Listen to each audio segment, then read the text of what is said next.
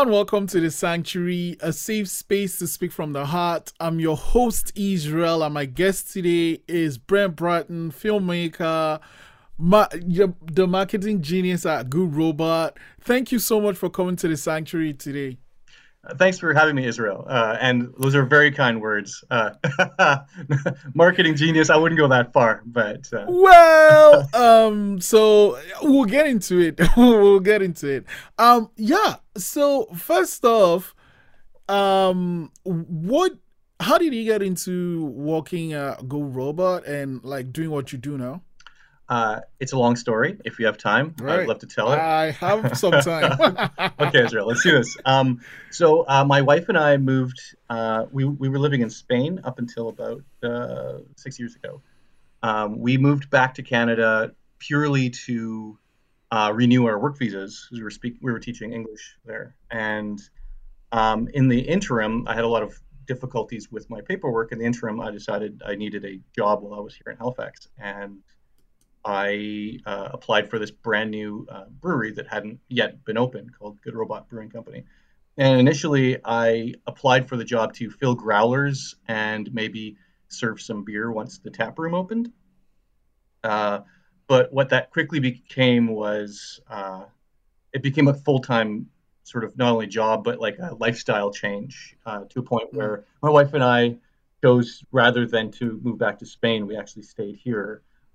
My wife Kelly became the head brewer there for a number of years, and I ended up going from bartender to manager to creative director, um, and that's the title I currently hold. Um, it's not a traditional creative director role though, because I am involved with um, I do any of our video advertisements. I work with our marketing team to sort of create uh, campaigns. I'm also I also work within.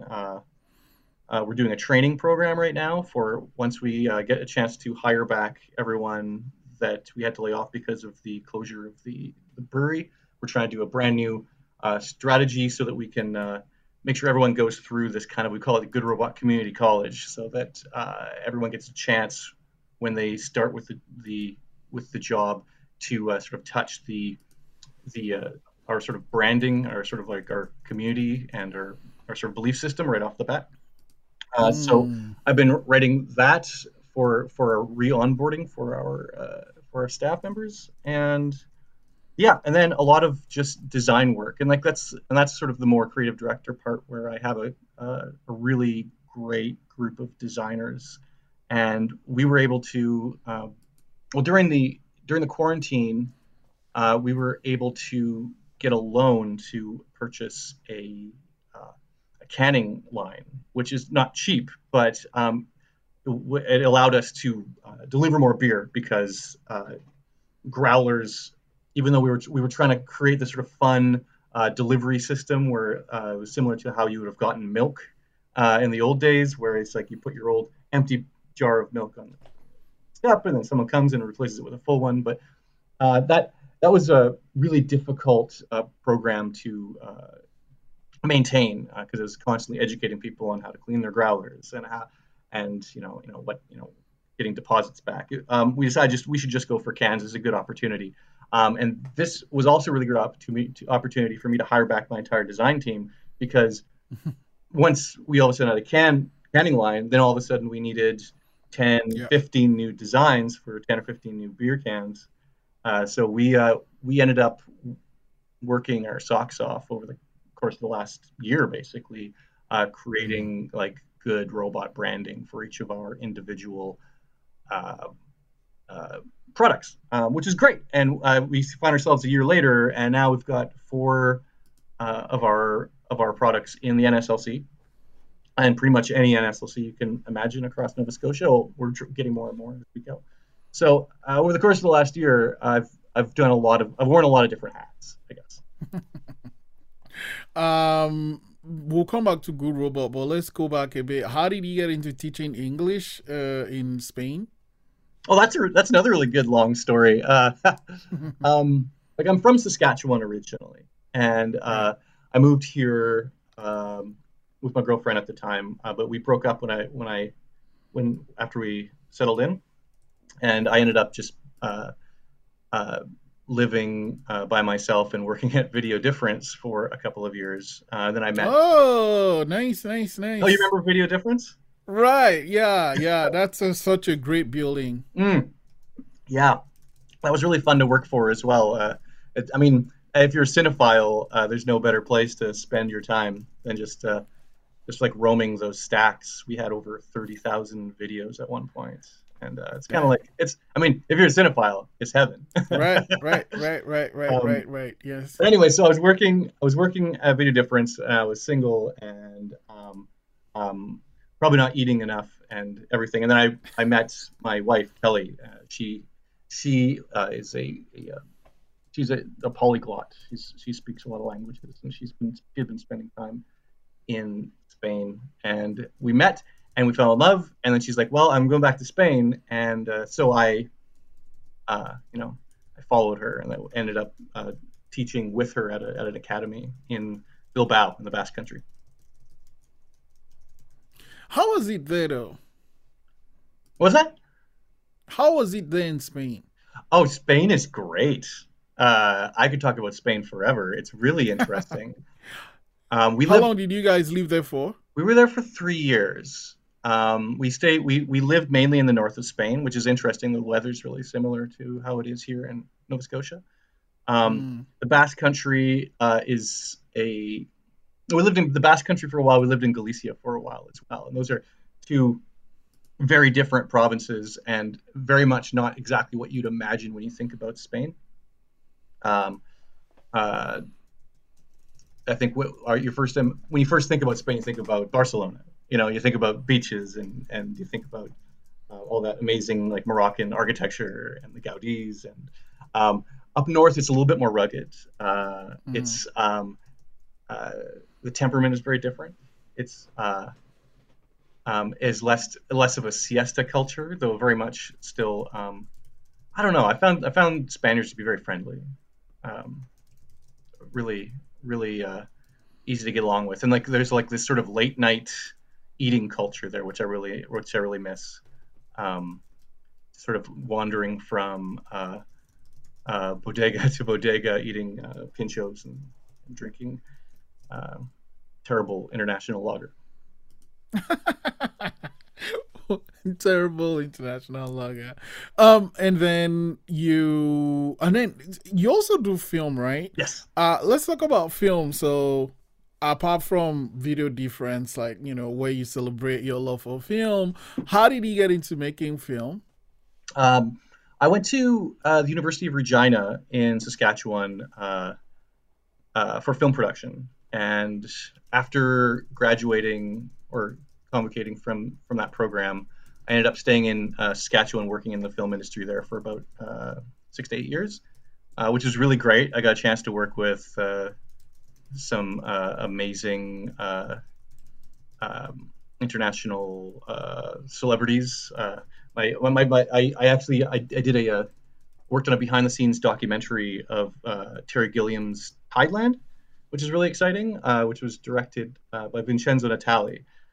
So not only did I get a chance to work with one of my sort of film idols, but like sort of two of them simultaneously. Right. I was okay. Yeah, Yeah. yeah. Okay. So that's pretty fun. So that's how I got into film, was just I broke into that industry, and I was working in production offices and did a lot of that stuff. And I was doing my own short films while I was there. And then we lost our tax credit in Saskatchewan shortly before I moved out here, which is funny because then as soon as I moved here, you lost your tax credit as well. Please don't blame Right. me. It's not my fault. Right. It's like wherever Brent is, the tax credit goes away. Yeah, I'm toxic, man. I'm sorry. but uh, but yeah, so like uh, not being really any film jobs when I got here, I started working at Video Difference. I really like that. Then I went into teaching, and when I moved back uh, and got this job at Video Different or at Good Robot, one thing that they allowed me when they realized that I had some of these sort of hidden talents they allowed me to sort of start a video advertising program with Good Robot. So I ended up doing a bunch of like weird video ads for them, and that sort of like boosted me back into writing and directing like some of my own projects. And so I ended up pitching a project about mutant owls in the woods to our mutual friend Amy Truffrey, and that film ended up doing quite well. We won a couple awards. We won a best short drama in the Atlanta Underground Film This Festival. is Jerky, right? As Jerky, yeah, yeah. So, and then through that, we ended up getting into the script development program with Michael Melsky at the film festival the year before last to develop that concept into a feature-length film. And now we've gotten our first draft that we're kind of pitching around. Nice. But yeah, so like, let's talk about Jerky a bit before you move on, though. Sure, yeah. So I can talk about you that meet forever. Amy, and then you're like, okay, I have this film, and she's like, great, let's do it. What happens from there? Well, the funny thing was, at the time, I was just really obsessed with birds of prey, like owls and falcons and hawks and things like that. And it just turns out that Amy grew up on a raptor farm. And so when I did this pitch, she was like, "I'm really interested because handling hawks is like my second nature," which I thought was really, really phenomenal. And Yeah.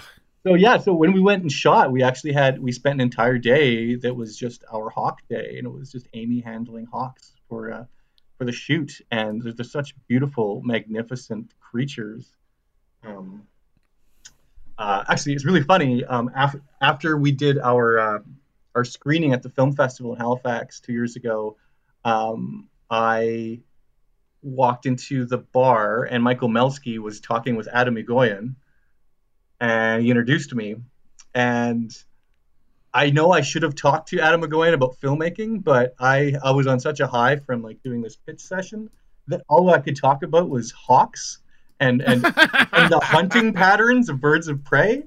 And I talked to Adam Egoyan for 20 minutes about hawks, and then we parted ways. And I was like, I don't think he knows what my name is. I don't think he even knows I'm a filmmaker. He probably thinks I'm just a crazy hawk guy. So probably a missed opportunity there, but you seem like a nice man. Yeah, I watched the film. I liked it. And I remember talking to Amy before, and then it was one story, and then it changed in the final version. Like, as a filmmaker, how do you deal with that? Transforming your story as it grows. Well, your story has how do I put this? I feel like anytime you're making something, like it's if it's good, it has a soul, it has a voice, it has a spirit to it, and sometimes you have to sort of allow that to just sort of you have to allow it to grow on its own in a way. Like our initial idea, like it's funny because like our initial idea was to have a movie about these sort of metamorphized bird creatures that like sort of like stalk these people in the woods. But the more we sort of sat with it, the more we realized it was the human story that was the most impactful. And then when we did our location scout, we found this beautiful place in Hants County that had these two tiny homes on this ridge that overlooked the sunset. It was absolutely beautiful. And at that point, it was like, well, this location has its own character now. We need to take a second look at the script and make sure we're honoring the characters, not only the human characters, but also the physical place.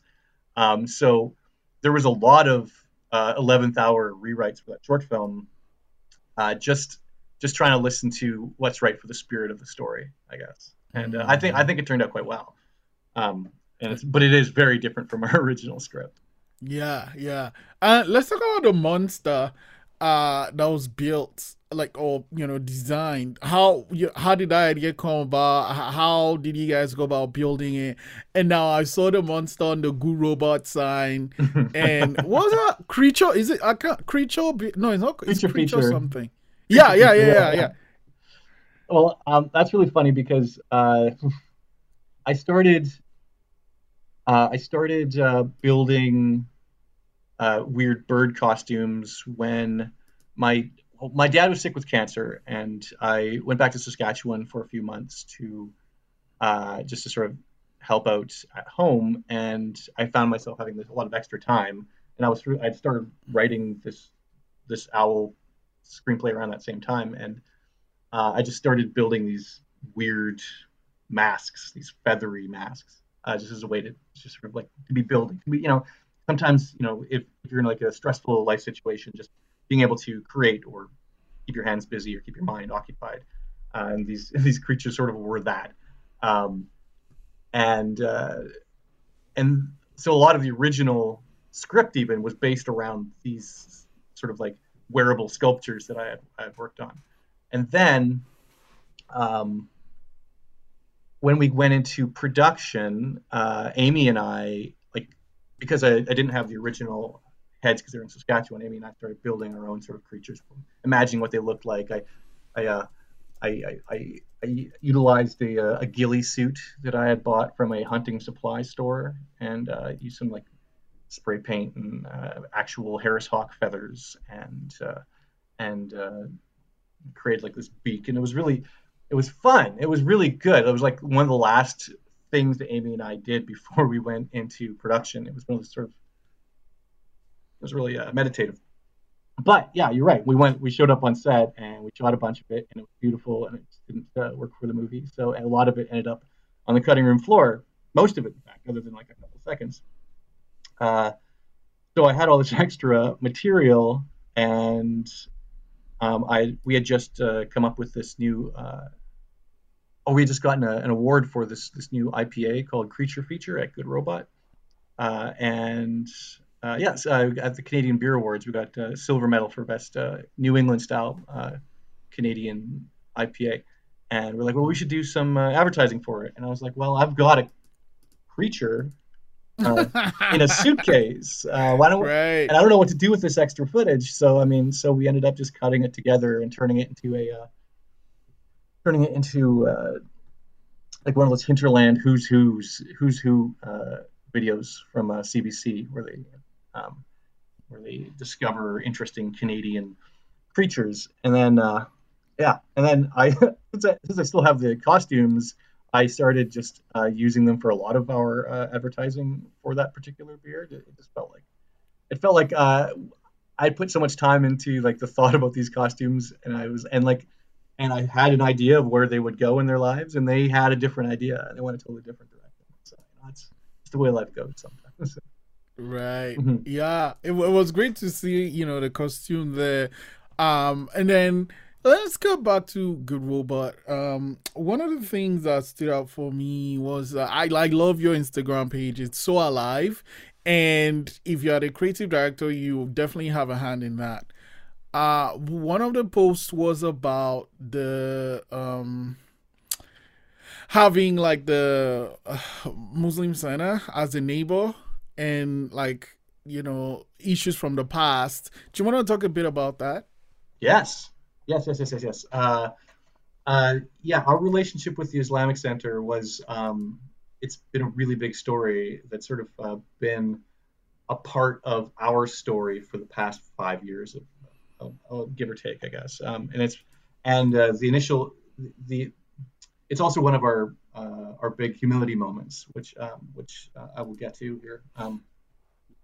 The story starts with just like the building of a brewery next to a mosque. It's not traditional, and and yeah, I guess the guys when they set it up, they had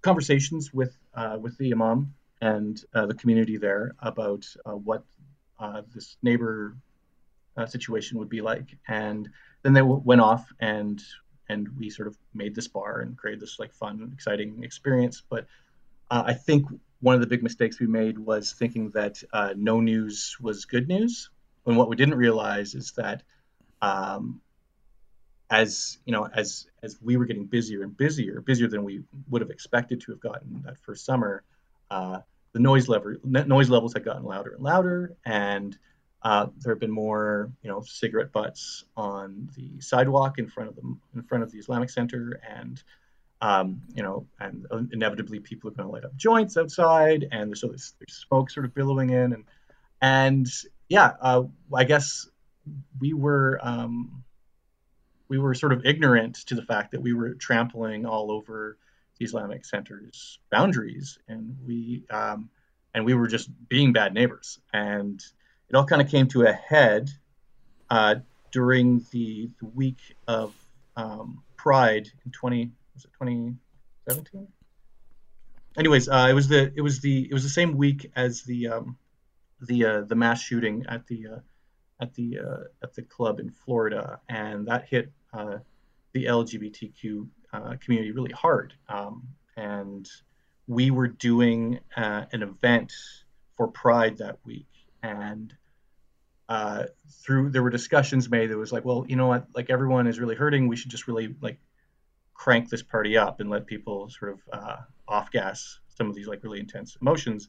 And in the end, it was a really big party. We put a really great DJ on the roof, and there were, glitter bombs um, and shenanigans. Like it was a big party, but it was also the last straw. It was for our relationship next door with the Islamic Center, and so they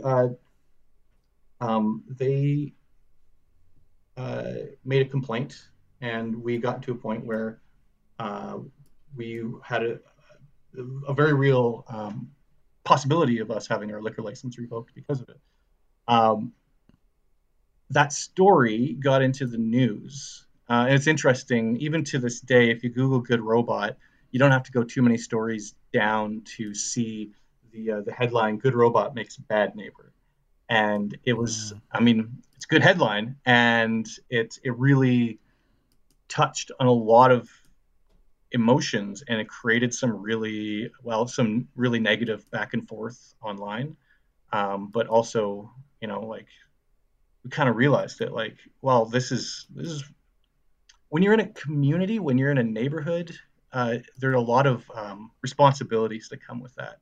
And Mm. that was one of those really tough, yeah, like tough learning moments. One of those sort of where you're like, oh shit, this is, you know, like we are in the wrong here. And so like a big part of everything we do operationally since then, since we sat down, we had a meeting with them. We came up with a list of things that we can do between both groups. So a list of things we can do in order to make our relationship work, and in order for for us to be able to coexist in harmony. And they're not hard things. Like we put up some signs just to remind people where they are. We've taken every morning when we open up the bar, we jot down all of uh, the different prayer times so that we can make sure that during those prayer times our noise levels are at a minimum, Mhm. which was a big deal for the party that we threw. Because one part of the story I forgot to mention was that it was actually we threw that party. It was during Pride, but it was also during Ramadan, which is the most uh, Right. the holiest of holy times for Muslims. So that was also quite bad. So being aware of those important times for the Muslim Center, I think, is really important. So we write those down every day, and we make sure that that's part of the information that's disseminated to all the staff as they come on as they do their their Mm. workday. Um, anyways, so yeah, well, a big list of things to do, and we've sort of been working on it, and it came to a point where I feel like um, our relationship became better. They invited us over for one of their open houses. We had dinner together. We were able to, to talk and also talk about something other than our neighbor crisis. Just to talk about just being neighbors, which was, I feel like good. I feel like the healing process has begun, and that's important. Um, Mm. yeah. So that and this all happened, a few years ago. I wrote that post last month just because Ramadan is coming again, And I was thinking like it's like a 5 year anniversary of that whole event, and it was something that was so public at the time, but then sort of went offline when we sat down with the CID to like to chat it out. And I figured that the public, having been so much a part of that original story because it was so public, sort of deserved to have a follow up. I guess sort of see how this story ended. And yeah, it was uh, the post kind of blew up again, and like, and I think that's interesting, and I think that speaks to a lot of what people associate Good Robot with. I can't tell you how many times when I've just met somebody new and I mention, oh, I work for Good Robot, and the first thing they'll ask me is, "Oh, how is your situation with the neighbors?"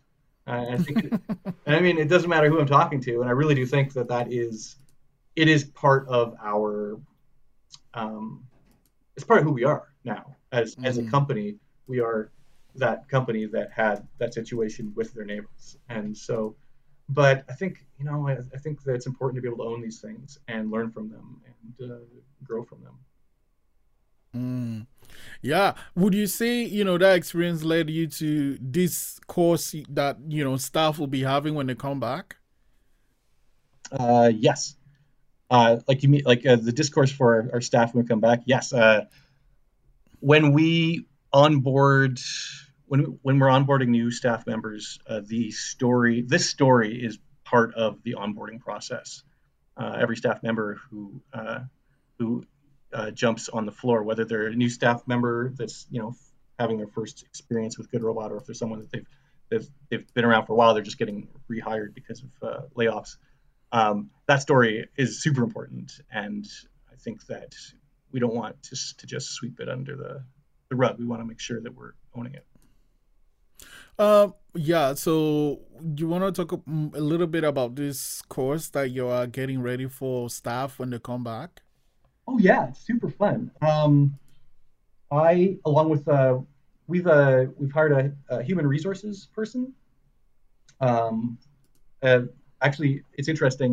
The HR person is the only one of the only current staff members that has been employed for Good Robot longer than I have, and so we built this training program together, and it's like a 2 day course, and it starts off with all the information that you're going to want to need to know right off the bat, like how am I getting paid, what are my benefits, what is it, what's sort of like the day to day like here, um, and this is everybody. It's not just people who are working on the floor. It's not just servers or bartenders. It's people. If we hire a new salesperson, they go through this program. If we hire a new driver or a dishwasher or cook or whoever, like everyone goes through this program. We want to make sure everyone's sort of on the same page, with sort of what our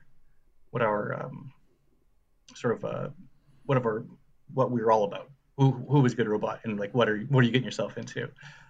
So yeah, so and then the second part of it is, you know, we discuss uh, our history and who we are, and what you're becoming a part of. It's it's quite good. The building itself is filled with so many stories, just from the last 5 years. Part of the training is I take everyone on a tour of the entire complex, Mm-hmm. so that I can so that I can point out different events that happened in different parts of the building, or like what different things, like we have so much art on the wall, or like like the different types of styles of seating that we've chosen, why, and like the different, like what ghosts haunt what corners. I call it the magical history tour. Um, this is a good time to rewind a little bit, right? Okay. I've been to the Good Robot, and I mean, the vibe there is fun. It's communities, happies, music. It's fun. And then March last year, we had the very first shutdown. What were some things that you guys had to do, to adapt to that? And, I guess the first, the second, and the third, and like basically the whole year till now. The last year has been a real challenge for everybody on the entire planet. Uh, for us, we had a business model that was based off of trying to get people to come to our fun space and drink beer. Now, when that fun space was taken away, we had to figure out, well, how can we still provide a fun good robot experience when everyone is stuck in their homes? So our business model quickly changed into an e-commerce model, where now that we were able to deliver to people's homes, like how do we make that work? So we spent an awful lot of time creating a website that works. It's kind of still, in development stage. Learning how to do e-commerce through Shopify, hiring back servers as delivery drivers or as like dispatch workers. Running delivery kind of like a taxi service, I guess you could say. Right. Um, uh, but a big part of that is just like, how do we get beer into people's hands, in a time when they can't come to us? Yeah, a lot of our social media as well has been just sort of like a lot of brand recognition, trying to introduce ourselves to people through delivering quick germ-free beer to people's doorsteps. And I think we've done some interesting things. Like I think we deliver same day delivery beer later than any other brewery in town. Like our cutoff, our last call for ordering is 8 p.m. That's 7 days a week. We have the fastest delivery in town, I think. Once you order, generally your beer will appear on your doorstep within 2 hours. I Nice. think creating a reliable system as quickly as possible when the pandemic hit was really key to us staying afloat, because this isn't an easy time for small businesses. So it's sort of a time where you have to become creative, really creative. So, and I think that was a big part with the buying the canning line as well. Just having an easier way of uh, sending beer out. So now it's not, because like when you're filling growlers, you don't think about this, but like every growler you fill can take up to like 3 minutes to fill. And like if you're sending out like 100 growlers that day, that takes up a huge amount of your time. So having cans at Right. the ready was a big part of that, sort of being Mm. Mm. having the whole operation work as slickly as possible, I guess. Um, but also a big part of our shift as well was we we did a lot of work with nonprofit organizations before the pandemic. We did this thing we called Goodwillbot, and Goodwillbot was it was a system where every Monday we would sort of offer up our tap room to a different nonprofit organization, and then they would have an opportunity to get their word out just through just we would sort of allow them to do any kind of event they wanted there. Plus, we would give a percentage of every beer sold that day to that nonprofit as a fundraising exercise. Now, once again, when we lost our space due to COVID, that all of a sudden became sort of non-viable. Because like we just couldn't have people in the space. So we've spent a lot of time um, re-engineering that program, and um, we're going to be releasing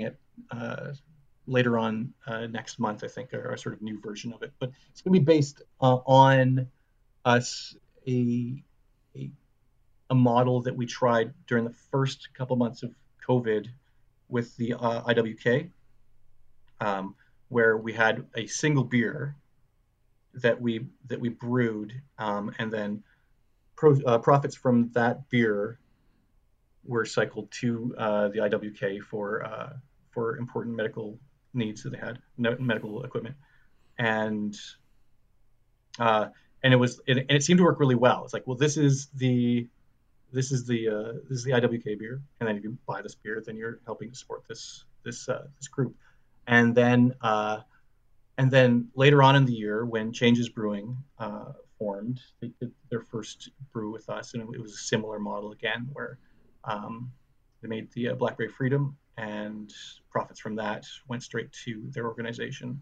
And we're like, you know what, this works really well, and I feel like we can be a bit more deliberate as to who who comes to us in the community with needs, and how can we help them in and help them in the best way possible. So now that being said, we haven't we're not going to cycle all of our energy into that specific program where we have like a beer that is used to like fundraise. We're still going to we're still going to have like an emergency fund. We have like a small amount of money that we sort of like we keep for scenarios that we feel like we would like to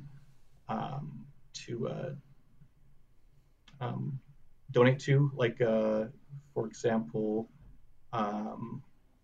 during the fisheries dispute earlier last year, we were able to send some money out to the up to sort of help with that effort. Also, Changes Brewing, we're doing the Buy Black Birchtown promo. I think that was really important that we sort of stepped in and helped with that.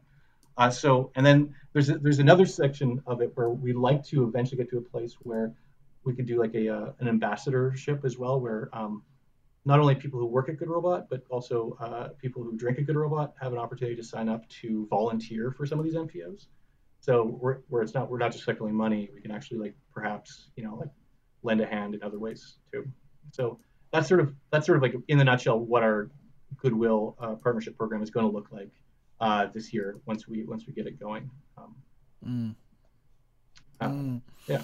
Another thing that stood out for me on your Instagram was this whole you get a Good Robot beer if you are vaccinated.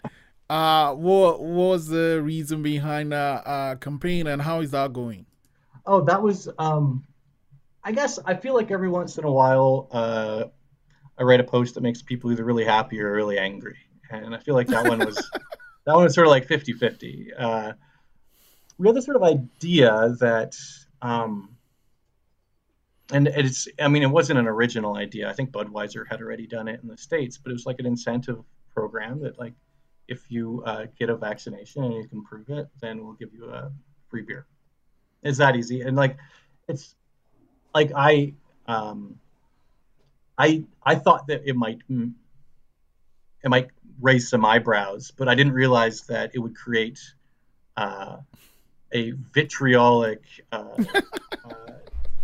argument for days and days on end. Like 4 days after I posted that, people were still arguing in the comment section. That was when I first realized that there's a large group of people in Nova Scotia that don't trust the vaccine, and we were called out on that. And it's interesting because like I think we posted that like 3 days after we posted our update on the Islamic Center friendship story, and so I feel like it was a long week, a lot of emails, but yeah, the vaccine thing was crazy. We were called a lot of names, but I don't know. I think I still believe in it, and once we can open again, I think we'll start up that program again. I just got vaccinated last week. How was the experience? The experience was really interesting. Like, is it sore? Do you feel dizzy? I compared it to the next day. I had the feeling that you have if you've ever done like a mushroom trip, and then the next day where you feel like you've got a case of the dum-dums, if you know what I mean. Like that's how it feels. It did for me anyways. Like right. I had a case of the dum-dums, and I was just kind of like sleepy. So I mean, it's not so bad. So, if someone is taking the vaccine, it will be a good day to take a sick day, I'm guessing. Yeah. In fact, treat yourself. Take a couple. Okay, I'm gonna let you go, Brent. But before I do, I want to say, I want to ask you this. Over the course of your life, you've done things like from using your creative, your love for film has led you, from video difference, and then your love for your partner led you to Spain, and then your love for, creating things kind of led you back to Good Robot, right? How do you adapt to what life throws your way? And basically, that just your version, but more like if there's someone out there, and, it's like, okay, I kind of have to roll with the punches. How do you handle all those things you do based on what life tosses your way? that's a that's a big question, Israel. Um I think just what you said, rolling with the punches is it's almost like an art form.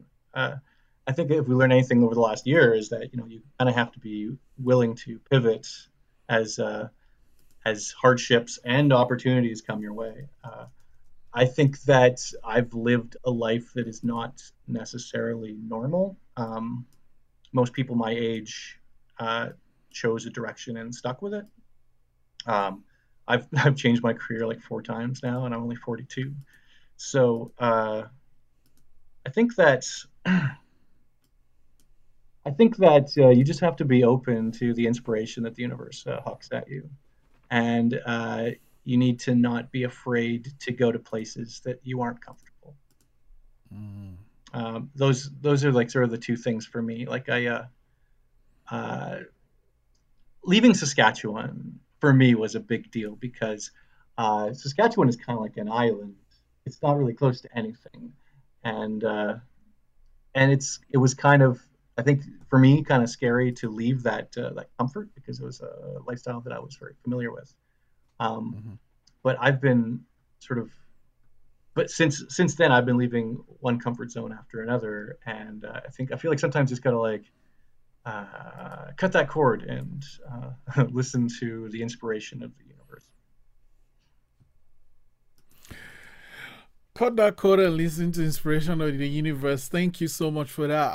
And Brent, thank you so much for coming to the sanctuary. And hopefully life will open up soon. People are getting their vaccines. And I think the age limit is coming lower. So Hmm. hopefully soon.